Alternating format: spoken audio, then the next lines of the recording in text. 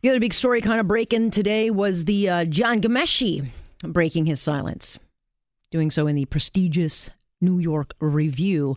He wrote this piece called Reflections from a Hashtag, and it is the first time he's spoken out since being acquitted of sex assault back in March of 2016. But, you know, his whole reputation, career, fame, gone. And he was the Me Too case before Me Too was even a thing. He talks about that in the article, that he was the pioneer. And in the essay, which I will admit was, you know, I'm not one to kind of like flowery, long reads. Get to the point.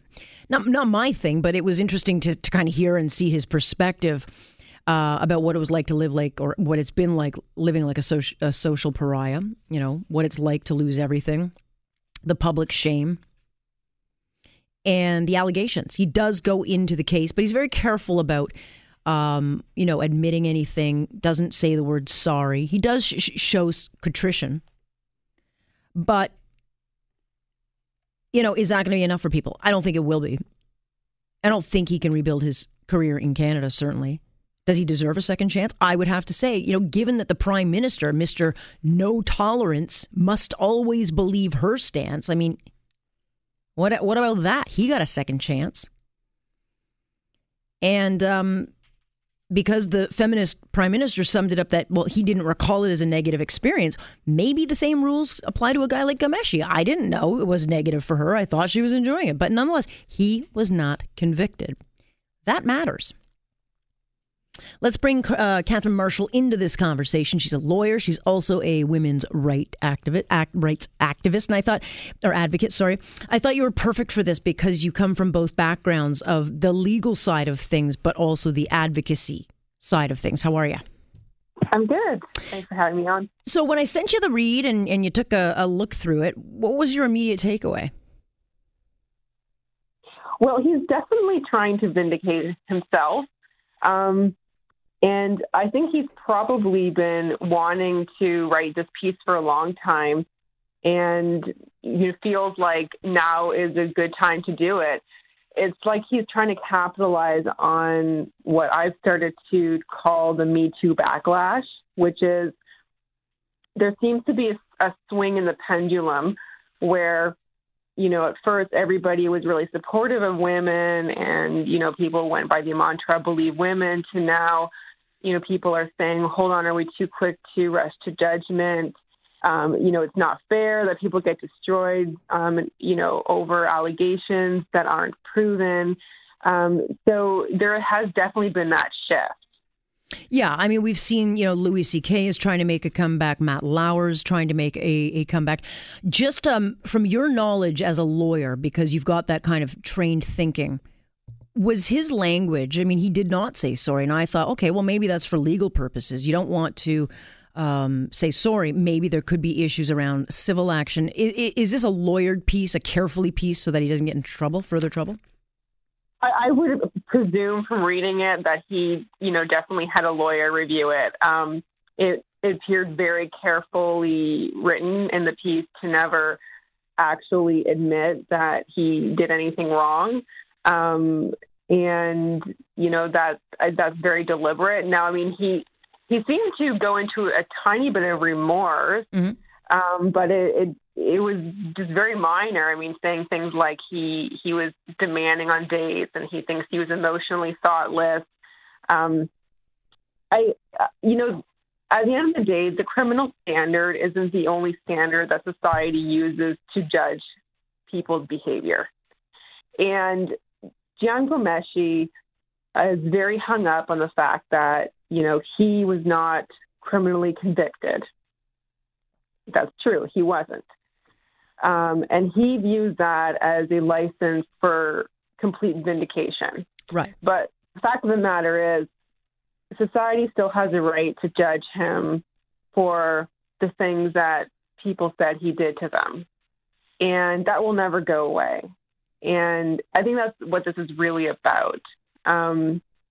You know, it's about the standard that, you know, people hold for members of society, especially ones who have really high public roles like Jian Ghomeshi did. Okay, what about the PM? Why does he get to walk away from it so quickly? And he's the one that set the bar.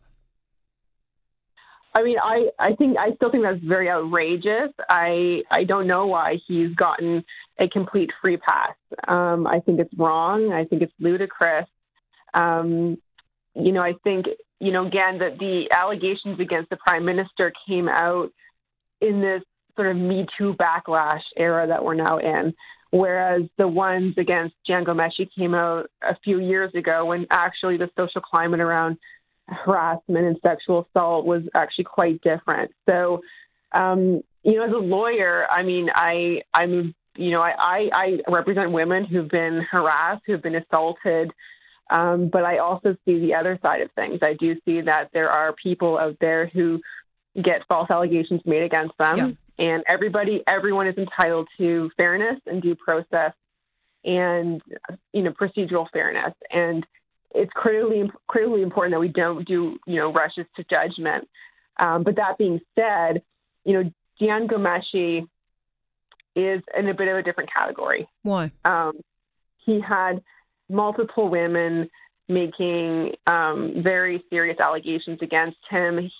Albeit, let me stop you there because I think it's important. They were found to be discreditable. I mean, they lied on the stand, and you can argue, or people will argue, well, they weren't well rehearsed. That was the Crown's fault. But the bottom line is they were completely discredited. So, if he was not convicted and they were lying, is he not to be at least cut some slack? I'm not suggesting that I would ever hire Jian Ghomeshi. I'm just wondering if the people that put those allegations forward were found to be lying, then... Well, it's important. Yeah, it's a really good point. It is important to note, though, that the judge didn't actually come to the conclusion that those women were lying about everything. The criminal test is a very high bar, right, obviously. Right.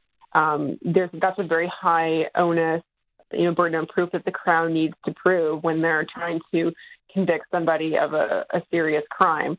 And what the judge found was that ultimately, because of inconsistencies in the testimony that had been given by these women and the fact that it conflicted with things they had told police, that on a whole, he couldn't find them to be credible witnesses. But that doesn't mean that everything they're saying wasn't true. And in fact, Jian Ghomeshi did, in that Facebook post he made at the very beginning of all this, he actually, he did say, I engage in rough sex. But he also talked about that in that essay because I think he felt, the way I read it, was that he felt he got bad advice of putting that out there, that he was kind of cheerleaded to do that. But again, we are in a society where if you read the original Facebook posting, which shocked everybody, Catherine, I mean, people go to the movie 50 Shades of Black or Grey or whatever that movie is. I don't even know what it's called, but they love that book. It sold millions and millions. They've made 3 movies out of it. And he's basically saying, well, that's what I'm into. So I just find it weird how we have a society that just lives for this stuff until it becomes true. Or, well it is true. I mean, a lot of people do that. I mean, the key component to all of that, of course, is consent. I mean, consenting adults can engage in, sexual activity, but, consent is a mutual thing. And just because one party thinks that they, have consent, if it's not being given by the other person, well, it's not there. And it is sexual assault. And I mean, I don't know what advice he was getting when Jian Ghomeshi posted that Facebook essay. It, from a legal standpoint, was a very unwise thing to do. But I think part of it is, he probably thought that people would be very forgiving to him because he was a celebrity, a very sympathetic figure, especially in the progressive world. And he was used to people always loving him. And he just thought, including himself, his way out of it, right? Yeah. So is he employable? I mean, could he be employable? I mean, you're an employment lawyer. You know these things. Could he ever get brought into a company, or would he just be considered a risk all the way around, regardless? Well, I mean, he can definitely always, answer that, on that, so that form you get sometimes when you're applying to a job. If you have a criminal record, he can always say, no, I don't. And that's... No, I don't, but don't Google me either. Unfortunately, it's a really good point that you make. The internet has made reputation management really difficult. And, I've had clients where, they're very upset over things that appear on Google. And unfortunately, we just don't live in a day and age where people's past can disappear. Yeah. And is he employable? He was able to write this essay. That's in the United States. And that the other thing, and I've got to get going soon. I don't have a lot of time. But interestingly, why that particular venue? Is it because he's trying to make a name for himself in the United States, or he wanted to do like a dip your toe in the water and see how it's received back home? I don't really know what he was, what his thought process was, but maybe, obviously, I don't think any Canadian media outlet would have published him. And he's probably not that well known in the United States, so maybe they didn't realize that he's really notorious. But I think it was obvious is that Jian Ghomeshi is not, willing to let go of the fact that he, used to have this public career and he doesn't anymore, and he's trying to get back into the spotlight. But can that ever happen again? That's not likely. Yeah. Interesting. It was an interesting day. All right, Catherine, thanks so much for joining me. I appreciate it. Thank you. That is Catherine Marshall. She is a employment lawyer, also a women's advocate. So she sees this from a couple of different angles. This is Global News Radio.